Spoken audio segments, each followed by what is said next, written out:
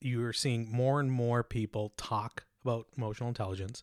You're seeing it in the news, you're seeing it in articles. It's being thrown around a lot. And I think it's starting to become accepted as a critical factor in determining how successful you are as a leader. And I think it's really important that we understand the concrete terms that define what EQ is. 1, 2, 3, 4. Welcome to the Emotional Intelligence Podcast, a podcast diving into how emotional intelligence can be unleashed to turn great people into great leaders. And now, your hosts, Ismail and Samir. Hi, welcome again to the Emotional Intelligence Podcast, where we help current and aspiring leaders level up their ability to achieve greatness in the workplace. My name's Ismail Qadri. And hello, I'm Samir Aleem. All right, Samir. So in this episode, we're going to talk through the foundational competencies of emotional intelligence and how that might show up in our day-to-day activities in the workplace. And before we go ahead and do that, one thing I really want to touch on right away is the interchangeable use of emotional intelligence, EI, and EQ. And at this point, we can just all assume that it's synonymous. So when we interchange those words, we're talking about emotional intelligence. Yep, that's right, Ismail. Sounds good. And yeah, I'm ready. Let's jump right in. All right, so Ismail, there are 4 widely accepted key competencies that are considered when discussing emotional intelligence. You referred to them earlier as the foundational competencies of emotional intelligence. So as we partake in what is now our inaugural podcast, believe it or not, on the topic of emotional intelligence, it's definitely worth taking the time to explain what each of these 4 foundational competencies are and how the application of each will really make you a much better leader. That's right. I think one thing that's important is that to understand emotional intelligence, it's not some arbitrary pie in the sky concept, or a lot of people think it's solely focused on your feelings. That's not really the case. Like, there is a large body of research which breaks down these components of EQ, and there's a lot of empirical data to back that up, and some of that we're going to share along the way. So one thing is, like, every day you're seeing more and more people talk about emotional intelligence. You're seeing it in the news, you're seeing it in articles. It's being thrown around a lot. And I think it's starting to become accepted as a critical factor in determining how successful you are as a leader. And I think it's really important that we understand the concrete terms that define what EQ is. Right, exactly. So when we look at EQ, we analyze 4 competencies, and the presence of these 4 competencies are essentially like the litmus test, if you will, to determine whether an individual has high emotional intelligence or not. And analyzing an individual through the lens of these 4 foundational EQ competencies can really help to identify, who has high EQ, but also who doesn't, and what are the areas of needed improvement for a leader. So I'm going to start now, Ismail, by just laying those out for everybody. So the first and widely accepted as the most important is self-awareness. Can I accurately identify my own emotions and tendencies as they happen? The second element of EQ is self-management. Can I manage my own emotions and behaviors to a positive outcome? The third element of emotional intelligence is social awareness. This one is also, really critical. It's similar to self-awareness. Can I accurately identify your emotions and tendencies as I interact with you or a group? So understanding the emotions and tendencies of other people. And then lastly is relationship management. Can I manage the interactions I have with others constructively and to a positive outcome? Yep. I think that is a really, really good summary of the competencies. And there's a lot to unpack there. So why don't we just go through systematically, go through each one and talk about how they might look in the real world. Yep, that sounds great. Let's do it. All right. So first up, you said self-awareness, right? And simply put, self-awareness is a leader's ability to process and understand how they're feeling in the moment. Yes, and a key element that you just referenced is in the moment, right? That's right. Yep, 100%. So, I mean, self-awareness isn't your ability to look at a situation in hindsight and decipher all the things that you could have done differently or why you felt a certain way.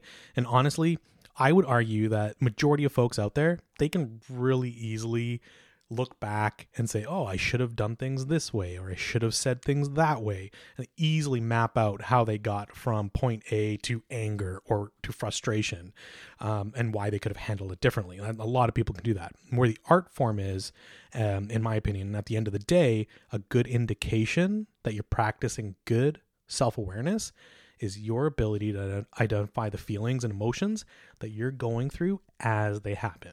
Right. And I think another point worth noting, Ismail, is the leader's emotional response often has to transcend their true feelings about a situation, right? It genuinely has to reach the most positive potential outcome. So here, I'll give you a quick example. So you get an escalation from a customer or an internal stakeholder for an issue that you'd already addressed with the team. You did a whole root cause analysis when this issue arose previously.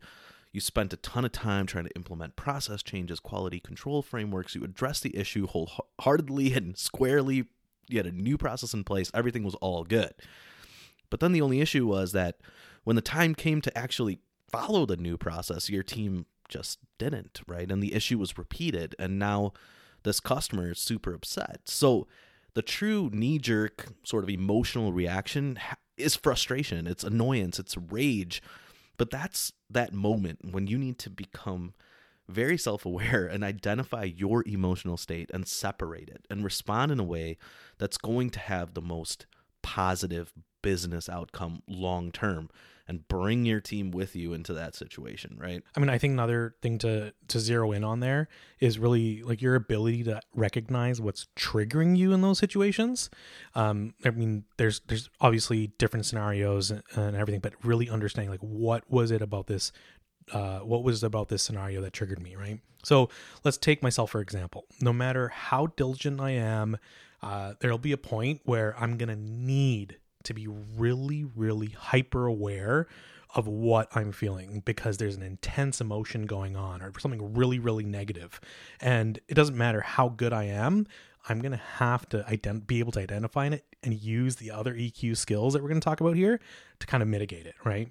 So, I mean, I know it sounds simple and it sounds really, really obvious, but I think there's a lot of calm that comes from self-talk and determining the things that really trigger you, especially if they're repetitive and common. And I'd say if you're looking for a quick hack for self-awareness, if you're in a situation where you're experiencing some intense emotions, why don't you try asking yourself some questions that an objective third party might ask you? Like, so an example would be, what exactly is the name of the emotion you're feeling? Or, so what about that particular situation specifically is causing you to feel that way? Mm-hmm. If you answer those questions, I think it helps a lot. Yeah, definitely. And so I'm thinking about that now and thinking about my situation, and I might jump to, God, I can't believe, they didn't listen to me, right? I'm their boss. They just ignored me. I would never ignore my boss, right? And I put myself kind of in that emotional state. But then if I ask myself, like you're recommending, like, why are you actually upset here? What's at stake, right? And you put things in a different perspective. And I think the answer is I'm getting upset that my team didn't listen to me. But is that really productive? I mean, does that get me closer to solving the problem, which is an upset customer, right? And I know I'm going to have to deal with my team later. I'm going to have to hold them accountable. But a key to self-awareness is identifying your emotions and tendencies as they happen and controlling them in the moment to lead to better outcomes. So for me, it has to be a bifurcation of what I'm feeling and why I'm feeling it, and then channeling my emotion toward solving the problem and making sure that I'm bringing my team with me when I'm solving that problem. For sure, right. And, if you can do that consistently, where you're regularly able to identify your emotional state and tendencies, you're going to have ample opportunity to respond appropriately. And appropriately is obviously like a vague term, but in that particular situation to have the best possible outcome, right? One important thing doing this cultivates is it creates a lot of trust with your team. And ultimately that trust helps avoid a lot of extra work, because that kind of like, cleanup apology tour that ultimately ends up happening, you get to avoid that. And it's really just such an inefficient waste of time. Yeah. So you're talking about like if you have the wrong reaction, or if you actually let your true emotions take the center stage, it's going to lead to alienating your team and making them upset. So you're talking about that apology tour, right? It's a waste of time, because you're going to have to go do one-on-ones with people. You're going to have to address the team as a group. And that part is, you're right. It's frankly, a waste of time. Right. And you know what? Look, if you're able to filter and process the emotions that you're having by being just self-aware, you're just avoiding potential incidents that you're going to have to deal with, right? So it doesn't really, by not doing this, it doesn't achieve anything. And really, it's just so much easier to get ahead of it, practice these higher EQ skills, and practice properly responding in the first place. Yeah. And as we know in business, right, saving time saves money. So, we're going to get into this in future episodes, I'm sure, but how bringing EQ into the workplace is actually advantageous to the business overall, even from a profitability standpoint. For sure. And look, I know that we can spend hours talking about self-awareness, but why don't we go ahead and move on to the next competency, which in this case is self-management. Yes. And so just to quickly recap, self-awareness, it really is the golden ticket. And Ismail and I have both said this. You really can't get to the other three competencies of self-management, social awareness, and relationship management without mastering self-awareness. So this is the one that leaders really need to focus on right away to get the most bang for their buck on EQ. All right, so we've talked about being self-aware by identifying your emotions and tendencies as they unfold, right? Well, self-management, on the other hand, it's actually the act of managing your emotional response. So you have this emotional response, you're aware of it. It's like, what are you going to do with it now, right?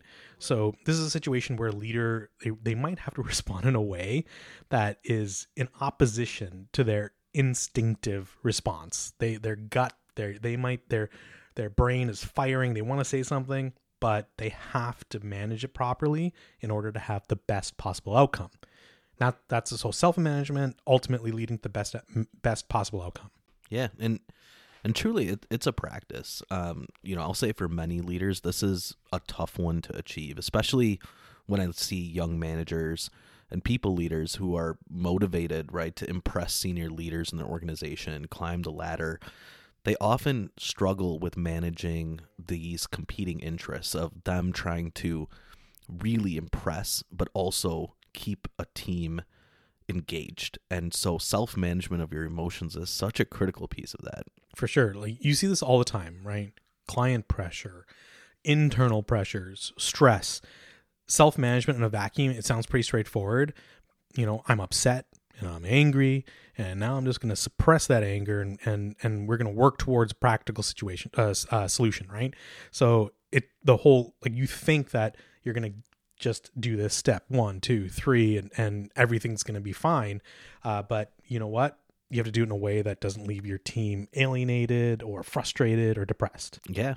And exactly. So you think you have this perfect formula for managing through a situation, but then the albatross, right, known as stress, it spreads its mighty wings. It completely overwhelms the situation. And stress, as you know, it can hinder even the most rational of minds. So that's one of the areas I think that people, that's where we have to kind of, and we'll touch on this in future podcasts, but just the stress management piece of how to manage stress to allow yourself to manage emotions. But so there's a word you used earlier, and I think it's really relevant here. And this is, it's a practice. So much like yoga or piano or whatever you want to reference here, self-management and as well as all these other skills, but self-management is something that can be learned. Yeah, it can be. And, I think it's important to note that it will come easier to some, right? People who are naturally less emotional will likely have a much easier time self-managing their emotions, whereas those who have big, fiery, emotional reactions will really, they'll need to work on this. This might be, of the 4 foundational skills of EQ, this might be the most difficult for those people with those big emotional reactions. But again, it's important to say, again, to be a leader who is trusted and not feared, right? Because that's the goal. And to find that sustainable rhythm with your team, self-management, it is a super crucial competency. Definitely. But I do want to be clear about something. So we are talking about the foundational competencies of emotional intelligence in leaders, but I really want to caveat this, and this is important to focus on here for a second, is that these competencies, they're not reserved for, quote unquote, just bosses. They're necessary even as a subordinate, as, individual contributor, if you will, and to really stand out against your peers and display management potential for, future success. These skills are just astronomical. Yep. Yeah, definitely. And, for me, one's ability to self-manage, it's probably, I would say, one of the top criteria that I look at when I'm evaluating future leaders in my org, right? It's so indicative of how they're going to interact with their teams, but also their customers. And in stress and pressure, as we mentioned, can turn someone who's beloved in the break room into a real problem child when attacked by customers or peers. So that self-management of your emotions, right? Being able to manage your emotions in the moment is so critical, and something that, every leader must develop in order to be successful from an EQ perspective. What do you say we jump into the next competency, which is social awareness? Definitely. Let's do it. It's one of my favorite topics. Hey, if you've enjoyed the show so far or found some helpful information, check the show notes where you can join our mailing list, get additional EQ tips and tricks, and also stay up to date on upcoming topics and events. So I love this one, social awareness. And to remind you guys, social awareness is our ability to identify emotions or tendencies in others, either an individual or a group of individuals that you may be interacting with. Okay, so I'm really curious now. Why is this your favorite one of the 4? Because I'm a nerd, Ismail, and I get really excited about social awareness. But no, for real though, I think it's because for me, social awareness is so gratifying. I love the feeling of meeting people in their domain. It's a challenge. I find it challenging. It's something that I welcome. I don't know if that does that make sense to you? Yeah, no, absolutely. Completely. I mean, I think of it as this way, like to really know and understand people, you need to understand how to interact with them and how to make sure you're operating in their comfort zone, right? So essentially it's this whole notion of understanding things from their perspective, and ideally, your ability to walk a mile in their shoes, so to speak. I know it's a cliche, but I think really that's what it's about. Exactly. And recognizing the fact that ultimately, your goal as a leader, it needs to be to make yourself comfortable in the other person's comfort zone. You mentioned it, Ismail, a second ago, right? In their comfort zone. It's not the other way around. And I think today, too many leaders are under this false impression that they need to be the ones to create the comfort zone for everyone and lead everyone to this joint comfort zone designed to uniformly meet each person's unique needs, right? So the leader thinks that they set the boundaries of where efficient communication happens and where accountability exists and the culture of the team. But I would argue that the calculus of defining the comfort zone is figuring out each person's comfort zone within your organization. And I think that's one of the most important functions of being a strong leader. And, it's utterly exhausting, right? It's not easy, but it's so necessary, and I would argue non-negotiable. And really, in today's day and age, to lead, you have to be able and willing to understand each person's comfort zone, as we've said a number of times now, within your team. As you say that, I genuinely believe, I think this is one of the toughest things for struggling leaders to understand. There's no silver bullet here, but they need to recognize that, approach to leading in an emotionally intelligent way, it's got to be really thoughtful and calculated and very precise, rather than like, just broad strokes. Like kind of like you were talking about, you're thinking everyone has, it's not like this big kumbaya thing, right? You really need to, what resonates with one person may not resonate with the other, and you have to know that, and you got to be on your A game. And I think if it when a leader tries to create those boundaries, it gives this impression that everybody feels included, but that's often not the case. When you really kind of peel the onion and really look at each individual and talk to them, you'll find that your approach may not resonate with every single person on your team. And so it's better to take the approach of figuring out each person's individual needs than just trying to assume, right, what will sort of an umbrella approach. In that case, like, what are your thoughts on how a leader might really lean into something like this, like, to understand the emotional tendencies of others? So I think there's definitely like a mixed bag of approaches, right? And for me, one of the things that I really try to do is notice things, pay attention. I'm constantly in an intake mode, right? I'm filing things away for future use. So I've always been a noticer, right? Even as a kid, I'd always notice, like, if my mom got a haircut or if she changed perfumes, I would comment about it. And I noticed that she would get really happy when I did. So it was wired in me as a kid to notice things. And when you notice things that people care about, it kind of shows that you care about them. So I apply that same logic at work all the time, right? I feel a sense of responsibility to notice and to care.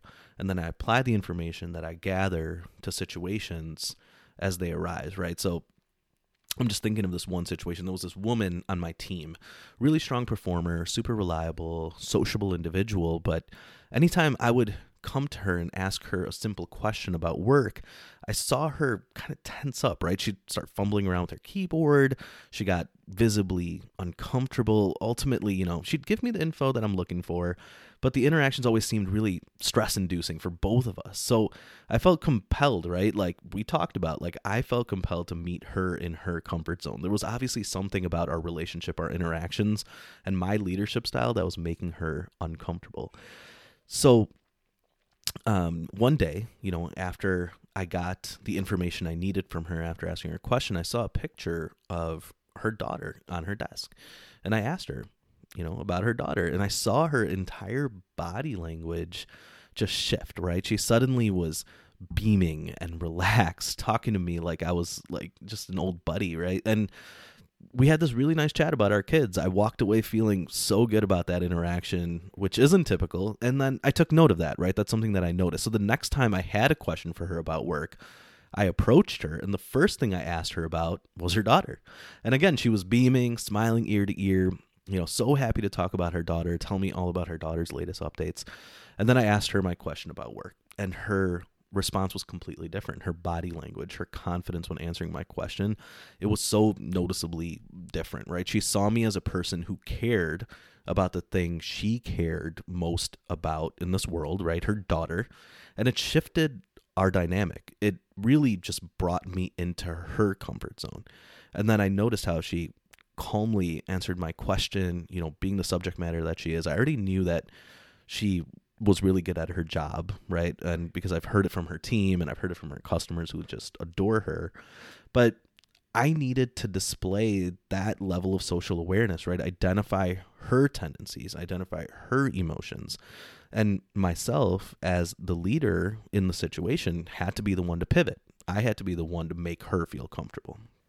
That's an excellent example. And, these are really small, well thought out gestures or nuanced actions that you're taking, and they have an immense impact on the people you work with. Yeah, and Ismail, that's just one example, right? Honestly, there's so many different approaches to gaining that social awareness.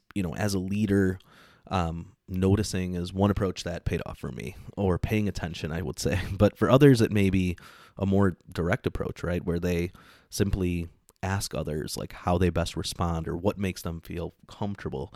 In the end, I think taking note of or proactively trying to understand the emotional tendencies of others, it's critical. It's a foundational part of EQ that we're talking about today. But again, it's something that takes a lot of work, right? And it's something that, you have to be committed to doing. All right. So I'm really Social awareness is critical, yeah, but I'm curious what you've been noticing about me. Listen, it's our first episode. I'm sure I'm going to have some stuff, but I'll just let you know. All right. I'll let you know off the air. Fair Let's enough. just keep it there. All right, so in that case, why don't we dive into the last foundational competency of emotional intelligence? Let's do it. The last of our 4 foundational competencies of emotional intelligence is relationship management. So simply said, relationship management asks, can I manage the interactions I have with others constructively and to a positive outcome? We kind of mentioned that before. I was like, all about these positive outcomes, right? So, and look, much like self-management ties into self-awareness and our ability to manage our emotions in the moment when it really matters, relationship management hinges on our ability to leverage social awareness and manage the relationships consistently over time, right? Again, with the goal of achieving the most desirable positive outcome. So, Ismail, again, I think it's always important to baseline the conversation. Like, is this a learned skill? Is this something that you can practice and get better at, the actual relationship management part of this? Without a doubt, yes. But I think it also forces us to look at interactions in a few different ways. So we have the initial interactions with an individual or group of individuals. Then we have the smaller, shorter interactions after that initial interaction. And then we might have the longer, deeper interactions with the same group or individuals.